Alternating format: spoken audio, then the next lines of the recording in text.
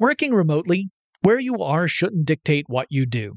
Work from the road by turning your vehicle into a reliable high-speed data Wi-Fi hotspot with AT&T in-car Wi-Fi. On the network that covers more roads than any other carrier, take your work on the road and AT&T will be there to keep you connected. Connect up to 10 devices and stream conference calls, finish up that presentation, or answer last-minute emails. Why wait? Go to att.com/in-car Wi-Fi today for free trial eligibility.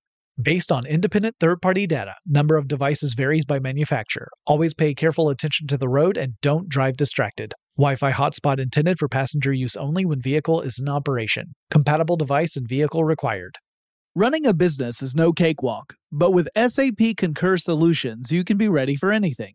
You can manage travel, expenses, and AP all on one platform that's packed with AI and best practices, and that delivers it all through an easy, clear, I can't believe how simple that is experience. So, while not much can be done about that guy who never fails to burn the microwave popcorn and stink up the entire office, with SAP Concur, you can easily handle almost anything else.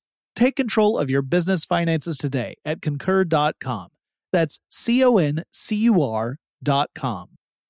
Experts claim there is nothing tougher than a diamond. But at Diamonds Direct, we beg to differ. Have you ever met a mother? Strong, radiant, timeless. This Mother's Day, give her the gift that meets her match. With diamond jewelry starting at $200. Plus Diamonds Direct's exceptional quality and unbeatable everyday price, you're sure to give her a gift that wows this generation and the next to come. Experience the thrill of jewelry shopping done right at Diamonds Direct. Diamonds Direct. Your love, our passion.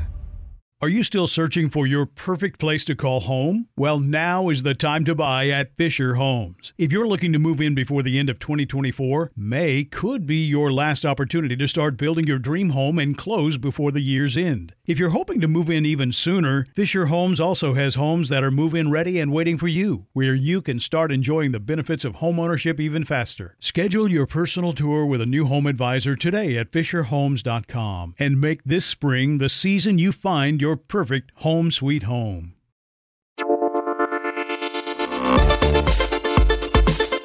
Welcome to Tech Stuff, a production from iHeartRadio. Hey there and welcome to Tech Stuff. I'm your host, Jonathan Strickland. I'm an executive producer with iHeartRadio, and I love all things tech. And so last week we were planning on running a classic episode about the Max Headroom incident.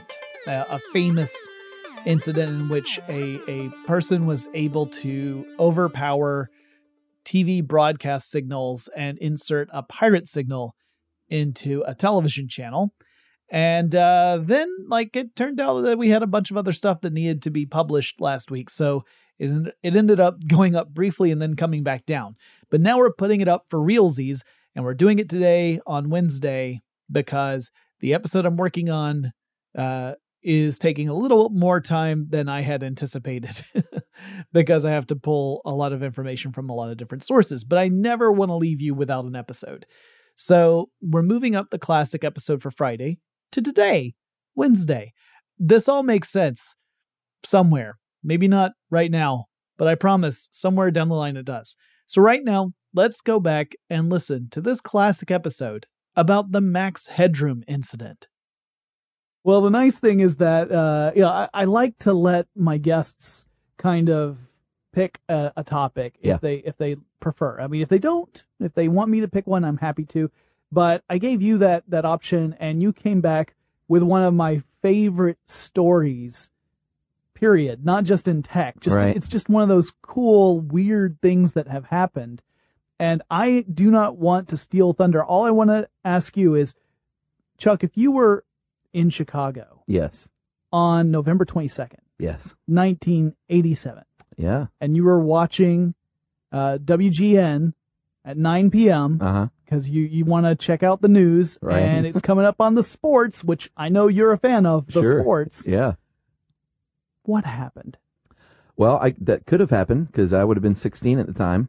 Yeah. You and I are in this age wheelhouse. Yeah, we actually were alive. Yeah. At this time, and we would have been aware of at least the entity that appeared instead of the sports scores. But yeah, something weird happened at that moment. There was an interruption in normal service. Yeah, what they call a broadcast intrusion, and like all classic broadcast intrusions, it started with a little grainy, Static going on, and they're always a little unsettling when you watch them, even if they're goofy. Yeah. There's just something kind of creepy about it to me. You know it's out of place, and as Yeah. soon as something's out of, especially when it's something as ritualistic as the news. Oh, yeah.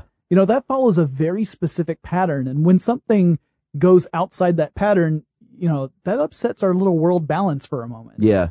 So in this case, there was like you said, there was this disturbance in the force, and a new picture popped up and replaced the sportscaster, and it was a guy in a disturbing rubber mask, and that mask was of a specific 80s icon, which I think a lot of people don't even know who this is anymore, but Max Headroom. Yeah. If you're a child of the 80s, Max Headroom loomed large for a while, and I know when this intrusion came out, this broadcast intrusion, it seemed like about half the people even knew who he was trying to imitate. Right. And then the other half just had no idea. They thought it was just some weirdo with a mask on. Yeah. And part of that was because the quality of the video was not exactly super high quality. Sure. But on top of that, it's kind of a niche thing. And he was, Max Headroom was used as sort of a spokes thing. I guess a spokesman. Yeah. For New Coke. Sure, that great move by the Coca-Cola company. Yeah.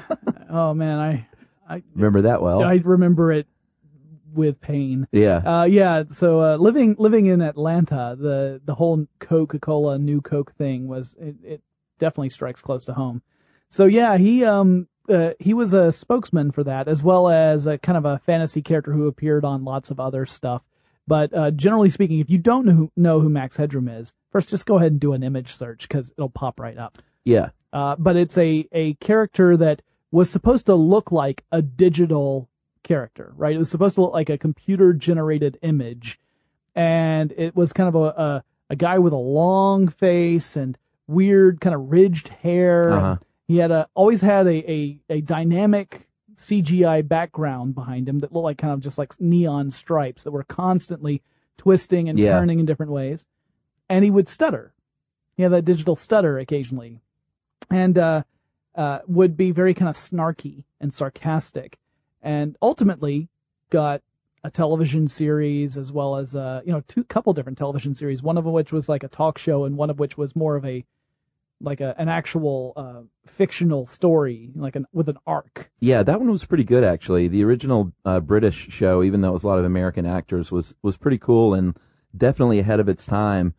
As far as the whole idea was that this roving reporter was, I think Matt Frewer played him as a real dude and as Max Headroom, but he was digitally replaced with this character, Max Headroom. Yeah. And at the time, it just seemed really odd. But now when you look back at it and watch it, it's like, man, this show was kind of ahead of its time. Yeah, it was really prescient. Yeah. It was, it also revealed where the name came from, where Matt Frewer's character, as I recall, is waylaid, and the last thing he sees before he loses consciousness is a sign on a wall that tells what the max headroom for that wall is. Pretty clever. And that became the character's name. So the person who appeared on this video was wearing a Max Headroom mask and had this corrugated metal background. Yeah, sort of emulated the digital look. Yeah. Wore the suit that Max Headroom wore, like just a dark suit and tie. And this thing was the metal background. It looked like a garage door. Yeah. It was just sort of spinning in the background. Yeah, it was on some sort of gimbal or something. That's what I figured. Yeah, because you can tell it's swinging back and forth so predictably it can't be held by somebody. It had to be on some sort of pivot or something. Yeah. And but it's moving backward and forward, so it mimics that digital line twisting in the background. And except for one part, there's a part where there's a clear cut in the video. Yeah. The video itself is about, or at least what we've seen, is about 1 minute and 22 seconds long. Yeah, well, actually, I don't think we differentiated. There were two videos, two intrusions. The first one was short and had no audio and was on WGN. Right. And then about 2 hours later, they hijacked the PBS affiliate. Right. And that's where the classic nearly minute and a half with audio. Really strange audio comes through. That's right, because that first one, like you said, I'm glad you pointed that out. It was silent. It was the images from the image and the audio from WGN was cut. Yeah. But there was no audio coming in other than I think there was like a buzzing noise that came in through the first intrusion, and you saw this figure just sitting there and kind of rocking back and forth, like left and right. Yeah, which was also disconcerting. Yeah, it was definitely like you felt like something is really wrong at that moment. And when it came back, the sportscaster said, "You might be wondering what just happened. I know I am." Yeah, sure. Something along those lines. But yes, the second one you had the audio, and it played for what appeared to be the length of the video. The first section had the guy just saying odd things, and they were all very Chicago specific things. Well, and sort of slamming WGN, because he'd slammed the Chuck Swirsky, as a frickin' liberal, who's one of the reporters or anchormen, I think. Yeah, he was a sportscaster for WGN, and he also talked about the greatest world newspaper nerds, something like that. But WGN stands for World's Greatest Newspaper. That's I never knew that. Yeah, so. It turned out that little, the great world newspaper nerds or whatever, however he worded it, that was a reference back to WGN. So it was very clearly intended for WGN. Yeah. And the first attack wasn't as effective as they had hoped because, like I said, there was no audio, and also the folks at WGN, once they figured out something was going on, they very quickly changed the frequency on the transmitter. So they said, we'll just hit PBS, I guess. Which is interesting. We'll talk more about how that kind of helps us know a little more about the attackers. Yeah. Because here's the other thing. To this day, the public has no idea who did this. Yeah, I think that's why this story has lingered and it's so cool, is because anytime you have an unsolved mystery, even if it's just sort of an odd broadcast intrusion like this, people are going to be obsessed with it. Like a lot of the information from that I did research on came from a Motherboard, kind of the mother of all articles. This guy did some great research. Yeah, Chris Niddle, who wrote this. Yeah, the article, if you want to look for it, is The Mystery of the Creepiest Television Hack. And I agree, this article is fantastic. It really lays out not just the incident, but also other things that had happened beforehand that kind of laid the groundwork for this, as well as just a discussion, although a brief one, about the hacker culture that existed at that time and how that kind of lends itself to people who maybe are cleverer than is good for them, or could be. Very nice way to say it. Yeah, because as it turns out, the FCC here in the United States does not take kindly to folks intruding upon established airwaves. No. It's a big no-no. Especially with bare butts, which I think you said once the camera cuts, we didn't continue there. That's when it got really weird. Yeah. Because there's a camera cut, and then you see the mask is off, but the guy has his head out of frame and is just sort of holding the mask. Yeah.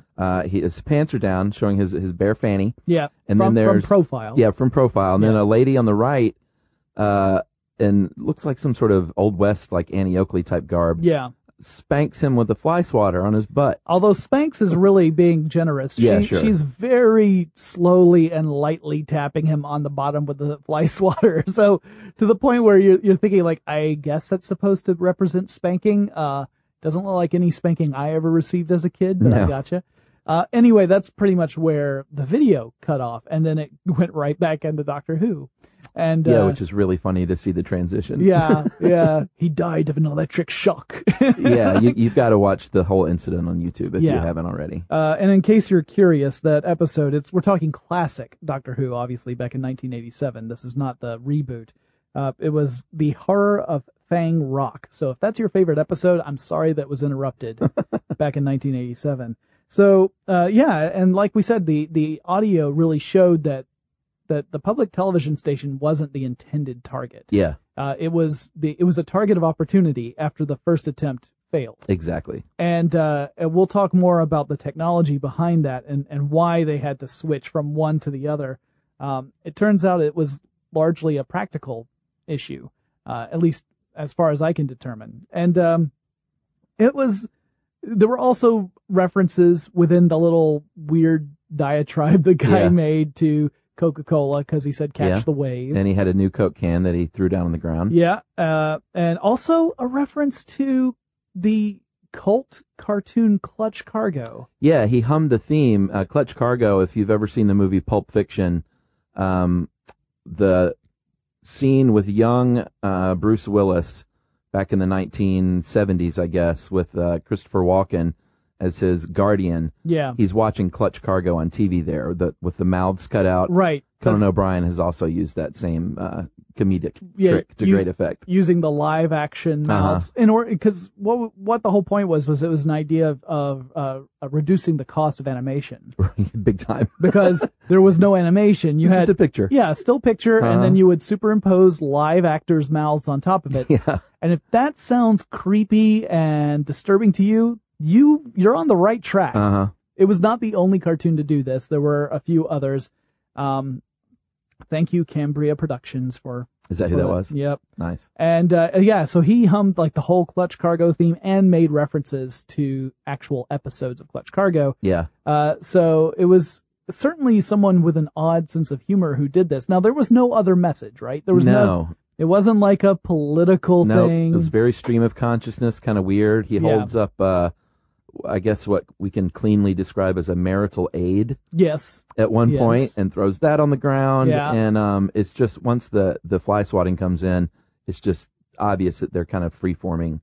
Right. Although it was not live, which is important to note. This was a videotape that they made. Yeah, yeah. And it was, because, in order to do a live intrusion would require essentially a studio. Right. And you'd have to have some sort of link to a transmitter that also had line of sight to the same antenna as whatever target you were aiming at. So that would have been an astoundingly complicated. Yeah. This is definitely a little easier to pull off. So, now that we know that they've never been found, they're likely never to be found. It's always possible that someone could come forward and say, all right, well, here's how it actually happened. I'm the guy who did this, I can prove it. I'm surprised it hasn't happened by now, because... the statute of limitations is up. It's way up, so you can't get in trouble, and it's... I think they would... Unless they just think it's better left as a mystery, they would live in, especially nowadays with the internet like it is, it would blow up. It would be... Right. It could possibly be the fact that, of course, we're just projecting here. Yeah. But it could possibly be that they are no longer terribly proud of what they did, or that they've moved on in their lives. Yeah. It's been a significant amount of time since then, and they might have thought, I'm not going to brag about something I did when I was younger and dumber. Yeah, especially now that I'm the CEO of ABC. Right. That might end up. By the way, we do not actually mean that the CEO of ABC or any Disney affiliates are involved in this. Of course not. Of course not. But the other interesting thing is that this was not the first time that an intrusion had happened in broadcast history. The first one, if you want to go back, actually didn't happen in the United States. It happened back in the UK in 1977. And that was when a hoaxer interrupted a Southern television broadcast by inserting audio. It didn't change the video. So this was kind of the opposite of what had happened the first time with the Max Headroom incident. Yeah. But it was an audio stream that came in and carried a message from the alien Vrillon. And this is like I said, in the UK. So obviously the alien had an English accent. I guess that's only, fair. Like, if you're going to interrupt someone's program, you want to make sure you're speaking in the dialect. Yeah. It'd be rude otherwise. Right. If suddenly they spoke like with a French accent, that would just be adding insult to injury. Yeah, it's very off-putting. But anyway, so it was a message that essentially said that humans should prepare themselves for the worst because, destruction is a coming. Yeah, that's great. That's what a broadcast intrusion should be. Right. Some creepy warning. Not just a random series of images that disturb you for things that you can't quite put your finger on. Yeah, although that is more disturbing almost. Yeah. Then in 1986, we get the first one in the United States. And this was an inside job deal. This happened on April 27th at 12:32 a.m. And it involved the East Coast feed of HBO. And what happened was the HBO was showing a movie called The Falcon and the Snowman. Great movie. Classic. Sure. It certainly could not be helped by approximately 4 minutes of footage missing because they've been replaced by a series of colored bars that say, "Good evening, HBO, from Captain Midnight." Yeah. $12.95 a month? No way. Showtime, Movie Channel, beware. Yeah, that had a clear motive. Yeah. And actually, ironically, the guy was caught. His name was John R. McDougal. Yeah. And he was an employee of Central Florida Teleport. And he used, what did he use? Was it the text that he used? So the text generators that okay. that companies use in order to put an overlay on top of a screen. Uh-huh. So like the actual words that were being used there. Well, they're very particular, and right. by measuring things like the height of the font, how far the middle bar of an E is according to the other sides, how okay. close together those words are. Wow. Investigators were able to narrow it down to a specific machine. Wow. Yeah, it's pretty. He might incredible. as well have had his fingerprint up there. Basically. Yeah, this is like incredible forensics, right? It's sort of like if someone gets hold of a typewritten sheet of paper and is able to determine the model of typewriter that was used to actually make this. But in this case, it got even more specific because these machines aren't everywhere. And that's what led them to track down McDougal, who had just decided that the recent hike in prices for a monthly subscription to HBO were unconscionable, and he had to make it known. So yeah, he had a side job selling satellite dish service. Yeah. So he thought that would nick his business some. Yeah. And so he eventually was caught and pled guilty, paid a $5,000 fine, and served just 1 year probation. And it was that incident that led, I believe, Congress to make it a federal violation. Yeah. To it's a commit felony. abroad. Yeah, it was a felony all of a sudden. Yeah, because they suddenly said, wait, now that people can actually do this. Now, granted, this was someone, like we said, an inside job. They had access to a satellite. What he actually did was he pointed the satellite of Central Florida Teleport at the HBO satellite. Now, easy. Chuck, you and I, we wouldn't even know where the heck that satellite is. Yeah. So even if we had the equipment and everything else, we'd just be, well, the sky is a lot bigger than I had taken into account. And, of course, we'd have to be someplace where we could actually get a good clear view of the sky because if there are a building in the way or something. But, so he was a good example of that. And then September 1987, so this is just before the incident with the Max Headroom incident. Yeah. Thomas Haney hijacked a signal on the Playboy channel. I think I remember hearing about this one. Yeah, it was one where it was sending in religious messages, essentially saying repent and you are discard your wicked ways, that kind of thing. Right, and it's no surprise because he actually worked for the Christian Broadcast Network. Yeah, so again, he had an inside job. Yeah, he had access to the equipment necessary and the knowledge necessary to be able to do this. It's not something that the average person would be able to do. And again, it was the character generator, the font generator that kind of led the way. It was the main piece of evidence that was leveled against him. I remember that Pat Robertson was very upset. Oh, was he? When the verdict was handed down, he said that there wasn't enough evidence to say that Haney was in fact the person who did this.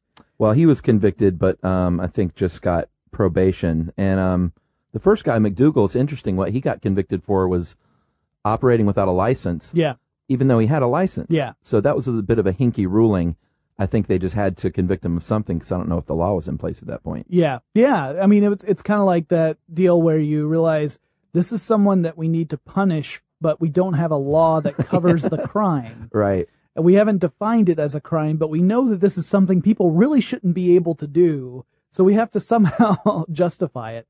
And as it turns out, every nation, in some way or another, ends up regulating the electromagnetic spectrum, but it changes from one place to the other. Sure, there's only so much room, right? Yeah, exactly. So electromagnetic spectrum goes all the way from radio waves, a radio wave can be kilometers long. Oh, wow. Right? And then you go all the way to the other side to like gamma rays, where you're talking about on the nanoscale. And everything in between, that's the electromagnetic spectrum. Visible light is part of that. Visible light is on the short side, but radio waves and microwaves are on the longer side. Yeah. And not all those radio waves, we can't just all use the same ones, because then we would have interference, right? If the television and your phone use the same frequencies, then you would have interference between the two, and that would be terrible. Nothing would be usable. Yeah, don't they call it a crunch if there's too much activity on one frequency? Yeah, that's if you've got everyone just using, what they're supposed to. Let's say everyone in the cellular network they're all on their phones. That we've seen this happen in real life events, sure. like post 9/11. Yeah, no one can get New through. York couldn't. Yeah, or even just going to a big event like CES or any large event like that, you suddenly can't get access to anything. That's where you've got more demand for data transmission than there is capacity. Yeah, I've tried to get a signal at Comic-Con before, and it's not easy. No. Same thing's true at Dragon Con, and that's a third the size of Comic-Con. Yeah. But it's also true that there are wavelengths within the electromagnetic spectrum that are really good for carrying data and some that aren't. So the government has divided up the electromagnetic spectrum and saying these are the sections that can be used for specific purposes. So a large part of it is set aside for government and military use. Sure. A large part of it is set aside for radio, so AM and FM. And then you also have television broadcasts that are partitioned off. As well, cellular data, Wi-Fi, all of these things have their specific place that is mandated by the government. Yeah. We'll be back with more about the Max Headroom incident in just a moment. Working remotely, where you are shouldn't dictate what you do. Work from the road by turning your vehicle into a reliable, high-speed data Wi-Fi hotspot with AT&T in-car Wi-Fi. On the network that covers more roads than any other carrier, take your work on the road, and AT&T will be there to keep you connected. Connect up to 10 devices and stream conference calls, finish up that presentation, or answer last-minute emails. Why wait? Go to att.com/in-car Wi-Fi today for free trial eligibility. Based on independent third-party data, number of devices varies by manufacturer. Always pay careful attention to the road and don't drive distracted. Wi-Fi hotspot intended for passenger use only when vehicle is in operation. Compatible device and vehicle required.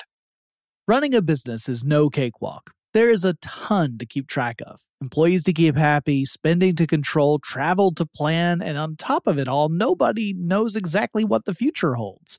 Your finance team always has to be ready to change. But with SAP Concur Solutions, you can be ready for anything. You can manage travel, expenses, and AP all on one platform that's packed with AI and best practices, and that delivers it all through an easy, clear, I can't believe how simple that is experience. And you can finally say goodbye to the costly mistakes and risks that come from manual work and spreadsheets. So, while not much can be done about that guy who never fails to burn the microwave popcorn and stink up the entire office, with SAP Concur, you can easily handle almost anything else. Take control of your business finances today at Concur.com. That's CONCUR.com. Are you still searching for your perfect place to call home? Well, now is the time to buy at Fisher Homes. If you're looking to move in before the end of 2024, May could be your last opportunity to start building your dream home and close before the year's end. If you're hoping to move in even sooner, Fisher Homes also has homes that are move-in ready and waiting for you, where you can start enjoying the benefits of homeownership even faster. Schedule your personal tour with a new home advisor today at FisherHomes.com and make this spring the season you find your perfect home sweet home. Snag a Job is where America goes to hire, with the deepest talent pool in hourly hiring. With access to over 6 million active hourly workers, Snag a Job is the all-in-one solution for hiring high-quality employees who can cover all your needs. On demand, temp to hire, part-time or full-time. You name the position. Warehouse worker, retail associate, grocery store clerk, fitness trainer, baker, stylist, bellhop, podcast producer. Yeah, Snag a Job's got a worker for that. With our easy-to-use platform, you're able to seamlessly post and fill available positions quickly with a dedicated customer support team to provide all the help you need along the way. Kind of nice knowing you have a talent pool like that in your own backyard, right? Snag a Job is the partner you need to keep your business running smoothly. So visit snagajob.com or text snag to 242424 to talk to an expert. Snagajob.com, where America goes to hire.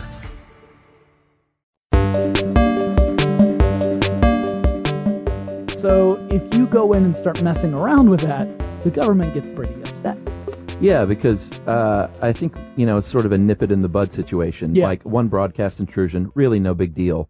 And that apparently is why the lead investigator said that, I think his name was Marcus, he had a hard time getting resources because there was a little egg on the face and they probably just wanted it to go away more than anything.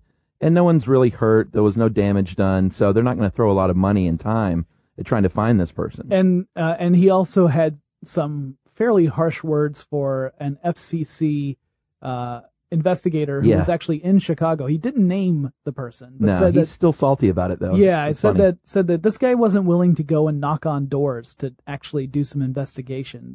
And part of that is probably because there was this embarrassment factor. They're also, without the teeth, with the authority, it makes it hard for someone to go out and say, there's a justification for spending the time, resources, and money necessary to investigate this. For a small fine and probation, even if they do catch the person. Now, the maximum fine, although I doubt that we would see a maximum fine for something as small as a 1.5-minute interruption in Doctor Who. Yeah. Doctor Who fans, please don't take me to task for that.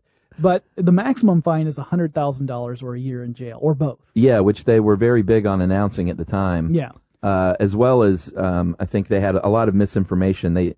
Or I don't know if it was misinformation or they were trying to get out a little misinformation, saying how sophisticated of an operation it was and how expensive all the equipment must have been, which is really not the case. No, I think it was a lot of people trying to discourage future pranksters from following in their footsteps. Exactly. So that means, well, let's make sure we set the bar very high, saying it's really hard to do and it's really expensive. Yeah, don't even try. Yeah, and if you do try, it's going to get even more expensive for you because we're going to fine you $100,000. Yeah. So now the truth was that the transmission equipment that could be used to do such a thing, while brand new would cost maybe a few $1,000s, which is a significant amount of money. Once it hits the aftermarket, like, say that you've got a station, a small station that is upgrading its equipment and it gets rid of the old stuff, that was on the amateur market. So you could go out and buy that stuff and it would be much less expensive than if you were to buy it brand new. So, I mentioned earlier in this episode about the hacker culture. Well, have you heard about phreakers? No. Okay. So a phreaker, spelled Phreaking.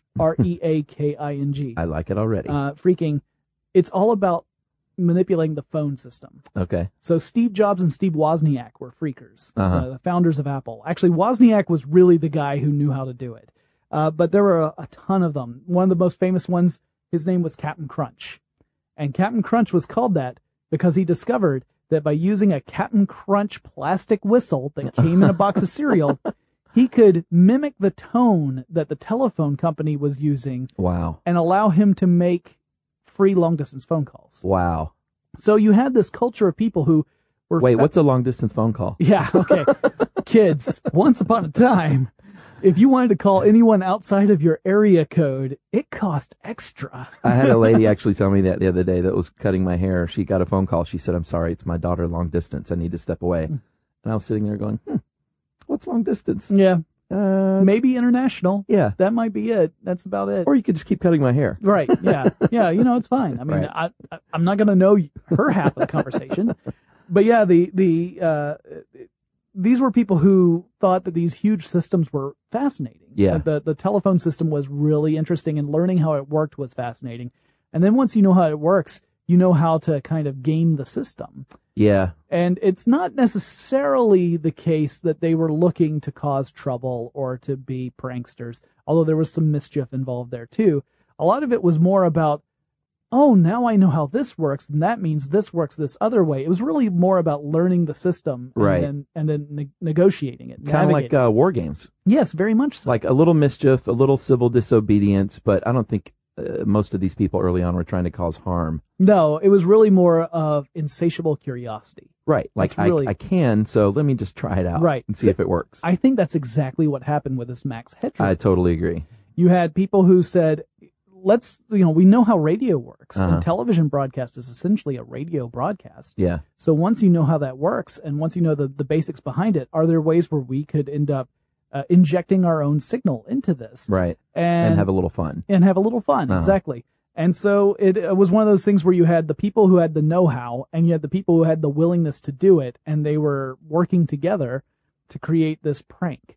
And again, aiming at a very specific target, and when that didn't work, switching to Doctor Who. Yeah, I appreciate the attitude of most of this stuff, too, to be honest. I don't think there's anything wrong with a little hijinks to thumb your nose at the man. If you're not hurting anybody, I mean, you don't want to see it all the time, because then it takes out all the teeth out of it. Sure. But every now and then, I kind of like, when they interviewed people in Chicago, some people on the street were really upset, and some people just kind of laughed. And it's like, I think it's pretty great. Yeah.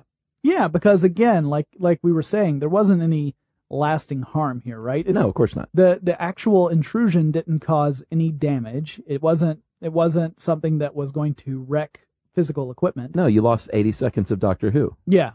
Which some might say is a crime in and of some people itself. say it's priceless. This is Tom Baker, Doctor Who, we're talking about. Well, here. especially back then when you just couldn't go look up, the scene that I missed the night before. Right. Like that was a true intrusion. Yeah. I mean, this is obviously the internet was around, but nobody was on it except for it's like bulletin boards and stuff. Yeah, right? that was pretty much what most hackers had access to, unless Right. they were in a university and they had some access to the preliminary version of the internet.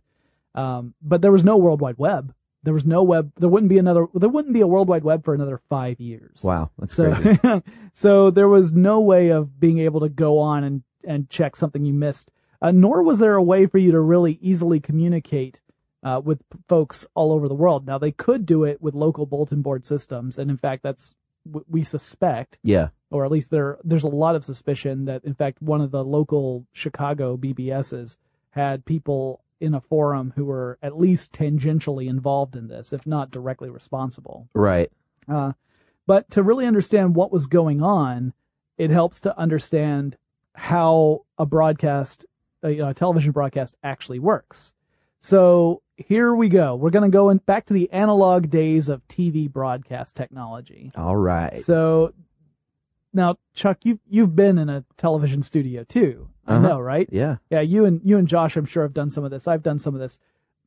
When you see how a TV studio works, it's actually very eye-opening. I mean, to me, it completely pulled away a lot of misconceptions that I had. For example, you think of like cameramen, but in large part, camera operation is done remotely, not behind a camera. Right. These cameras that you see in the studio are enormous, and they're heavy. And this is also the reason why I'm explaining this is also to illustrate why doing this live would have been impractical. Yeah. These television cameras are the reason why they're so big and heavy is in part so that they're incredibly smooth and steady, and they aren't going to jitter. If you could drop something right next to one, it's not going to move at all. Yeah, it's the same reason a camera dolly weighs 1,000 pounds. Yeah, it's in order to get that stability that you want, so that they don't weigh 1,000 pounds, by the way. They're less than that, but they're super heavy for that reason. Right. You want that stability and that smoothness. And also, television camera doesn't pick up sound. It doesn't have a microphone on it. Right. It's all about just capturing the image. Yeah, the mic, the sound is captured separately and mixed together later. We'll explain the magic. Yeah. So the photons, that's the particles of light that are coming from a scene and are being captured by a camera. The light passes through a lens, which goes through a prism. Yeah. The purpose of a prism is to break up light into its component parts. And in this case, we're talking about a prism that breaks light into red, green, and blue. That's all you needed back then. That's all you needed. Yeah. And each of those streams goes and is hit it hits a CCD, a charge coupled device. Now, a charge coupled device, what it does is when photons hit it, it generates a stream of electricity that essentially reflects the nature of the photons that hit it. Right. So you've got these three streams coming out, the red, green, and blue. They then go into an encoder. Meanwhile, the sound that you're creating is also going to head back over towards the master control room. The information from the encoder goes to the master control room. It gets mixed together. So you then have a signal that has both video and sound. Now, if you were to be able to visualize this, it would actually be like the visual data would make up most of the a range of frequencies. Like within 4 megahertz. Okay. And then the very edge of it, like on the far right side, that would represent the sound. So it's just a little sliver that's the sound. Yeah, and you're either preparing to broadcast this out to the masses live, or you're just putting it to tape. Yeah. To do so later. Yeah, these days we'd put it on a server. Or both, I guess. Yeah, or both. Yeah, exactly. If you wanted to keep it forever. Now, you may have heard that there were times where people were broadcasting stuff and never recording it. So there are things that have been created for television that we will never see again. Right. It's kind of like, in some ways, going to see a live stage show. If you were there, you saw it, and if you weren't, that's it. That's a good point. But in this case, we're talking about a live newscast, so that's being broadcast out.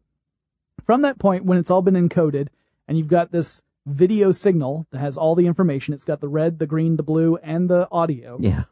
All 4 things that you need. Yeah. It's time to transmit that out. And it goes from the studio to a transmitter that's called a studio transmitter link. Now, most studios don't have an enormous antenna that's at a really high elevation that can broadcast to the general area. That's right. Cities share them. Yeah. And we're talking about an era of over-the-air television, right? You're using your antenna to pick up wavelengths. So what they would do is they would use the studio transmitter link to beam this information to a nearby antenna on a very tall building. Yeah, usually the tallest buildings in your city will have these. And Chicago has a lot of tall buildings. Yes, and they use them for that purpose. So, exactly. So if you stream that out to the antenna then ends up broadcasting an electromagnetic signal, and that ends up being picked up by the antenna of your television, which the electromagnetic signal, when it hits the antenna, it generates an electrical current. A tuner in your television is able to focus in on a specific channel and thus kind of filter the signal from the noise. Yeah. And then it ends up pulling out that video stream, creating the red, green, blue, and the audio, and you get your TV that you get to watch. It's beautiful. It's in its gorgeous. simplicity. It really is. Or was, I guess. I joked with you earlier that we should just give them the explanation from Willy Wonka, which is slightly more simplistic, but easier to explain. But unfortunately, it's not quite that easy. So knowing how this works, where you've got the signal coming from the studio, being transmitted out to a giant antenna, and then broadcast to an area, there are several areas that could be potentially vulnerable to intrusion. If you are working on the inside, then if you're able to intercept and put in a new signal to go to the studio transmitter link to go out, then you're done. That's all you need to do. You need to just... Very easy to do and very easy to trace back. Exactly. Yeah. Inside job, you're like, well, let's look at the people who have access, because now that's all that could have done this. But as it turns out, with a over-the-air analog transmission, there was an easier way of doing this, where you didn't have to break into the studio to do it. No, it was pretty great, actually. Yeah, so all you have to do... I say all you have to do, this still is pretty significant, is you have to have a transmitter of your own. You have to be able to have a direct line of sight to the antenna that's going to pick up the transmission from the studio. Yep.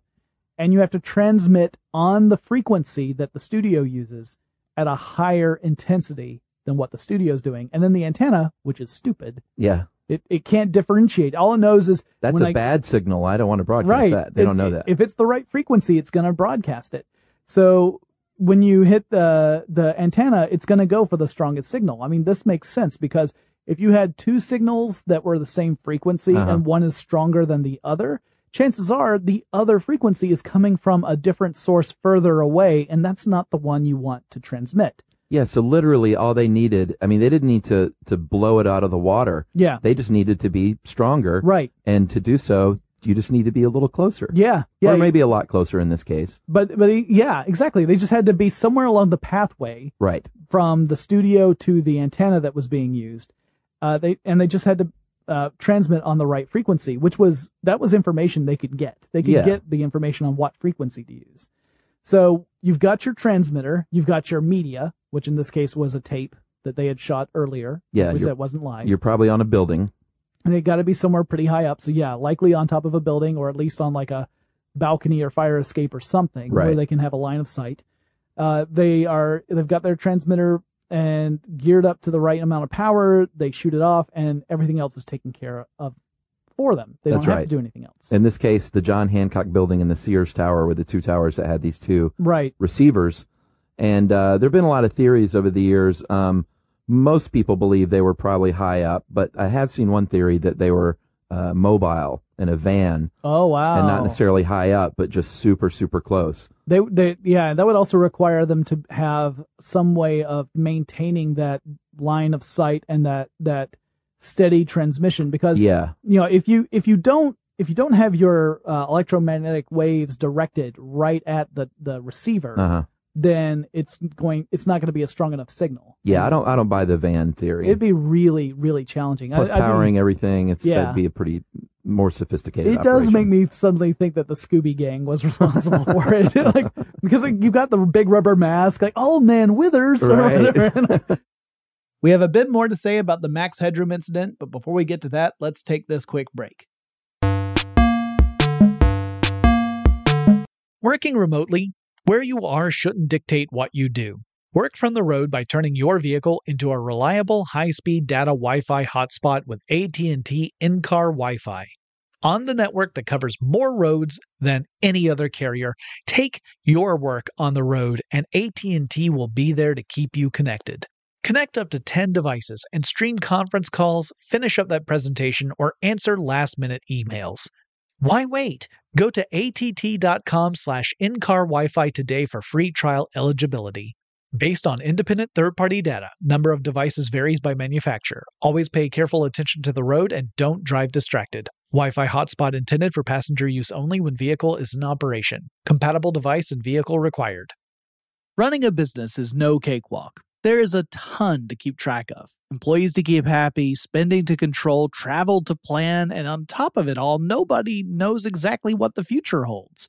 Your finance team always has to be ready to change. But with SAP Concur Solutions, you can be ready for anything. You can manage travel, expenses, and AP all on one platform that's packed with AI and best practices, and that delivers it all through an easy, clear, I can't believe how simple that is experience. And you can finally say goodbye to the costly mistakes and risks that come from manual work and spreadsheets. So, while not much can be done about that guy who never fails to burn the microwave popcorn and stink up the entire office, with SAP Concur, you can easily handle almost anything else.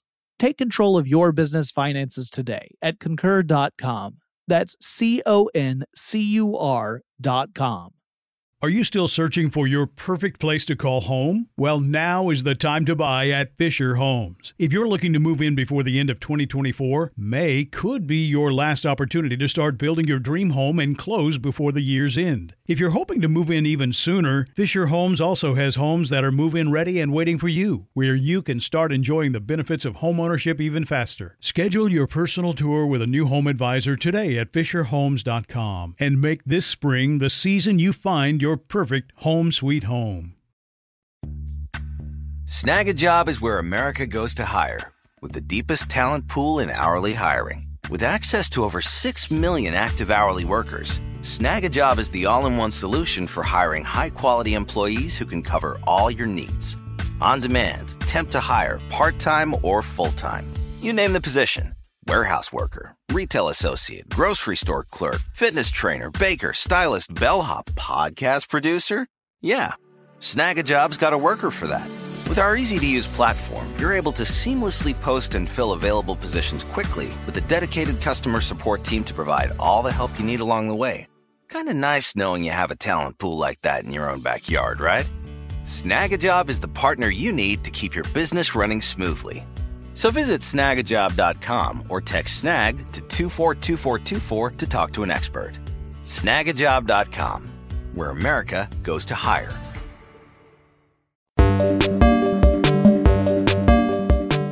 So Channel 9, which was WGN in Chicago, if you look at the channels in the United States, they actually have the designated frequencies they have to use, or at least the range. Right. That's around 187 megahertz. So you tune your transmitter to that signal and you aim it at where the antenna is. You've identified that. You've got it all lined up and you're good to go. Well, once WGN changed their frequency, that meant that it didn't matter how much power they poured into the transmitter. Exactly. It's like you're speaking the wrong language. Yeah. So that meant that suddenly their prank didn't really go anywhere. They had a brief appearance with no audio. Yeah, so they probably did something a little wrong on their end. Yeah. On their, well, it probably wasn't a test run. They probably wanted it to work great. Right. But then unfortunately for them, unfortunately for them, it didn't work without a hitch. So they then say, well, what can we do? How can we save this and maybe get the actual video that we shot seen and heard? That great quality content that we shot. Yeah, if you guys haven't watched this video, you really kind of need to. Yeah. But at any rate, so they then decided to do their backup plan. They knew the frequency that the local public broadcast channel was using, and they knew that antenna was on top of the Sears Tower and that they could aim at that one. Yeah. And so whether or not they had to relocate, they probably did just to get a good line of sight on the antenna. But it was only a 2-hour time difference between the first attack and the second attack. So to retune the transmitter, to prep it, to get ready to hit the target, and to make sure you have a line of sight on it, they probably stayed in the same general area. Yeah, which is the northwest part of Chicago. Northwest. Yeah, there's actually that article we were talking about, the Motherboard article.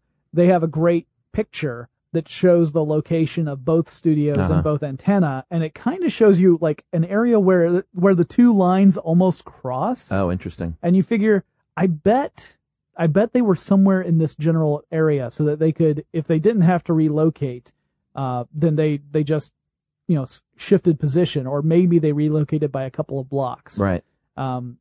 Which raises the question, how'd they get access to a high enough area and still have power and all that kind of stuff, right? Yeah, they were just on their buddy's, the roof of his apartment, with an extension cord. Right. That's my theory. That's probably what happened.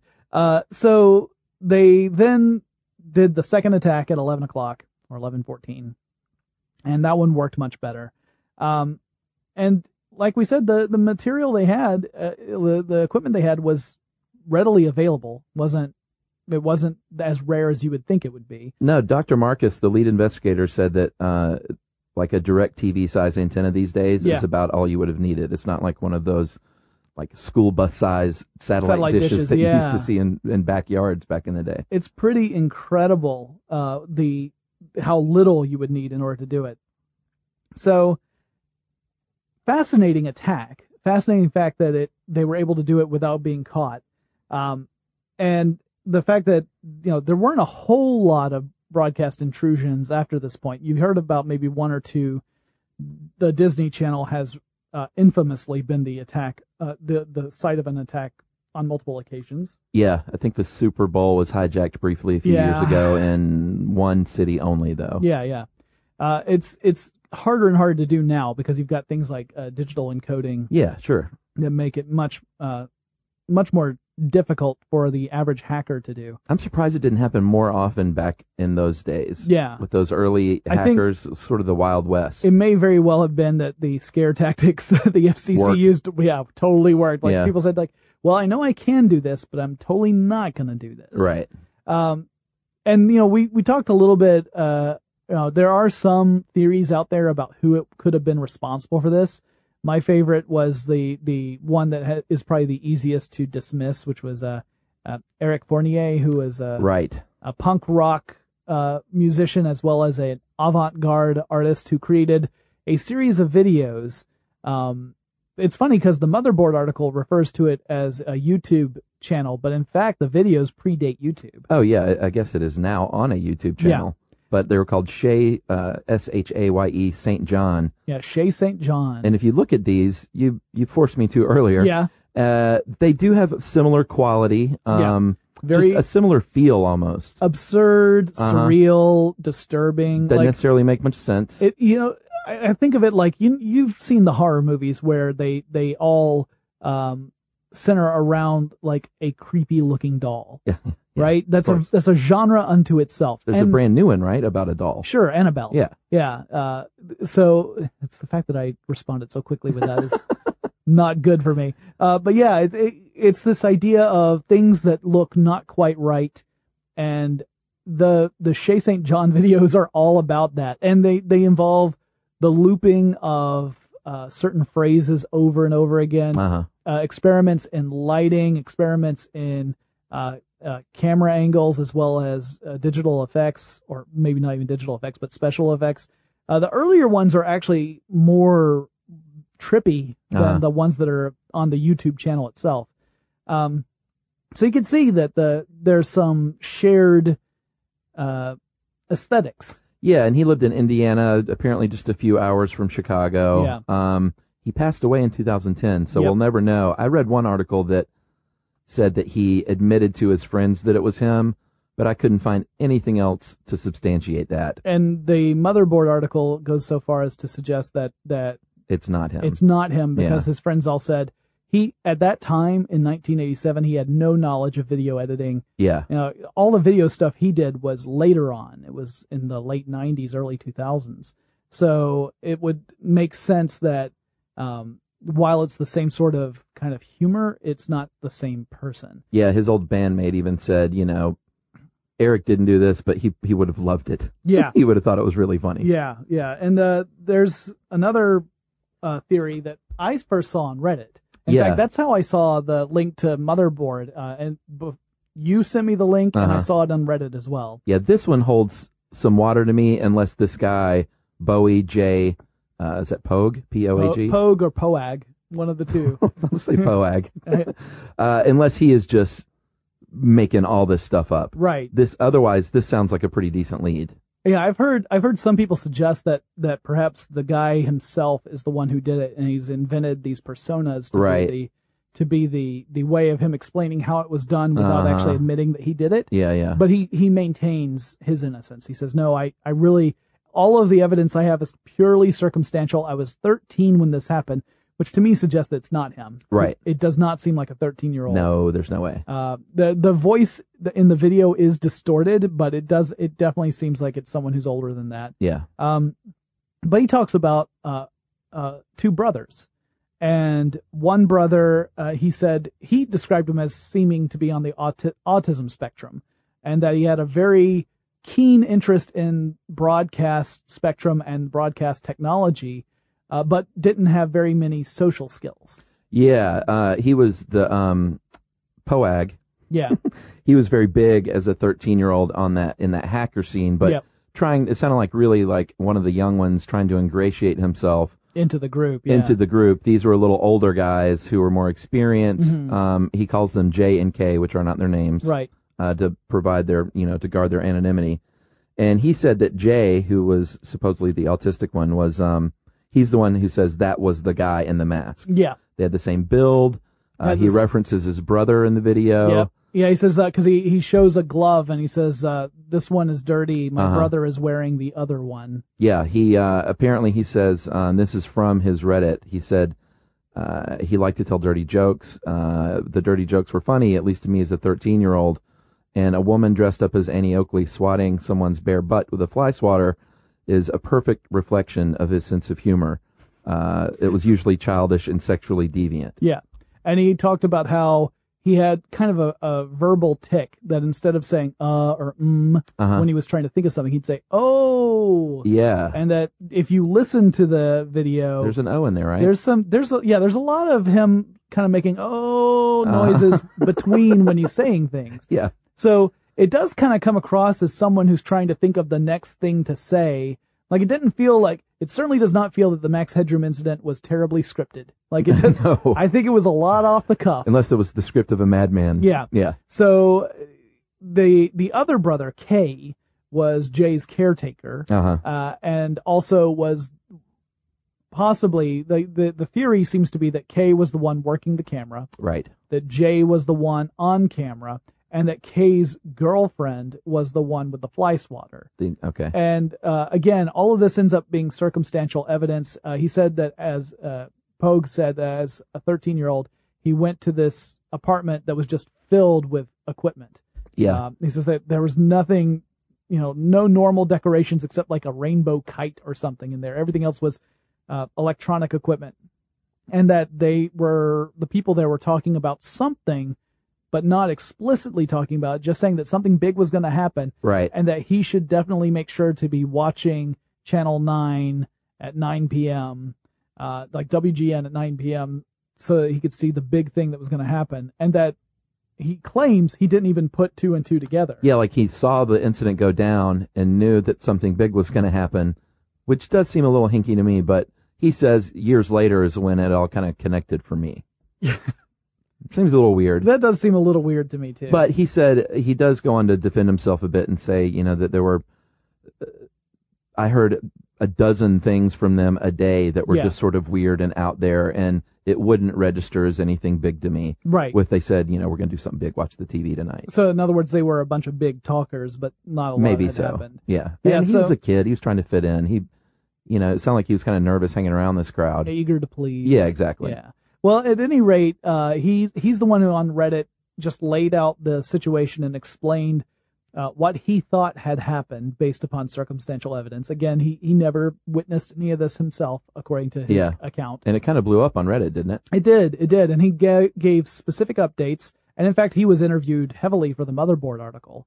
Yeah. And he explained that he tried to get in touch with J&K through multiple media. Yeah, like he knows where they are still. Yep. He sent them Facebook messages, he sent them email, and he sent them actual snail mail. Right. And didn't get any response. And he says, I'm taking that as a indication that they don't want to talk about this at all. And so out of respect for their privacy, I'm dropping it. Yeah. And so he never revealed the identities of the people. No, he did have other people on the Reddit, though, said they were around that same scene back then, and it sort of checks out. The guy had a similar build. He was sort of short and squatty. Mm-hmm. And so he had a little bit of support, but it's all circumstantial and conjecture. Right. There's obviously no proof, no smoking gun. Right. So we may never know for sure who did this.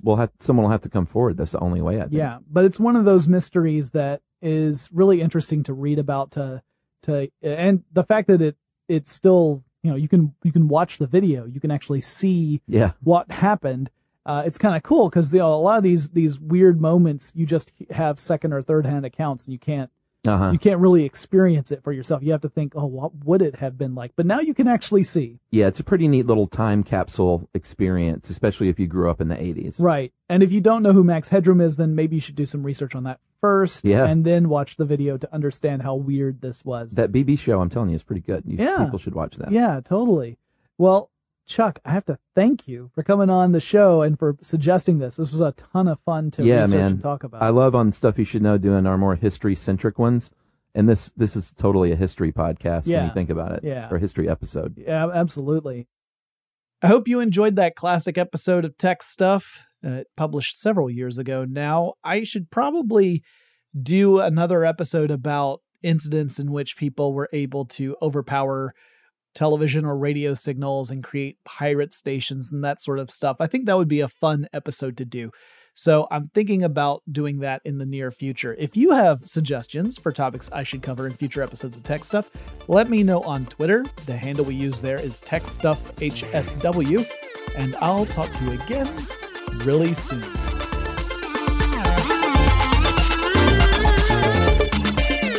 Tech Stuff is an iHeartRadio production. For more podcasts from iHeartRadio, visit the iHeartRadio app, Apple Podcasts, or wherever you listen to your favorite shows.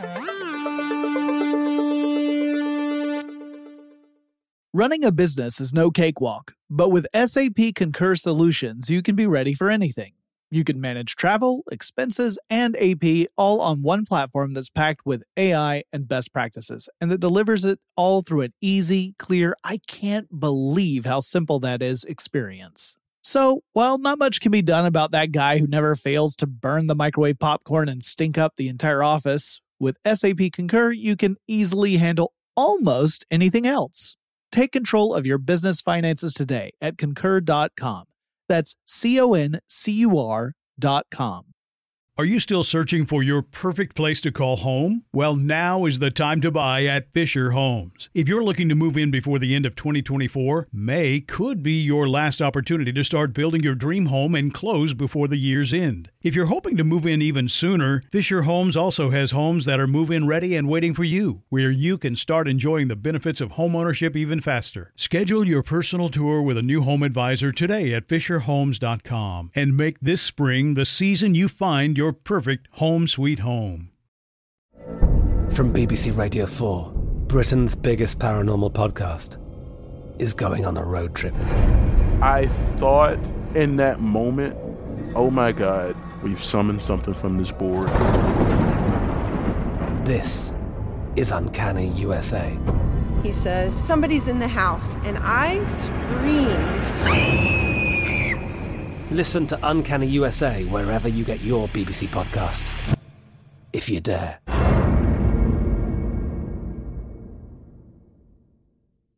We are the voice of NASCAR. The green flag is in the air, and we are underway. The Great American Race. The Motor Racing Network. NASCAR Cup, Xfinity, and Craftsman Truck Series Racing live on your hometown radio station and MRN or NASCAR.com. Martinsville, Talladega, the Chicago Street Course. We have the side-by-side action and last lap passes for the win. Photo finishes. Ryan Blaney will win. The voice of NASCAR, the Motor Racing Network.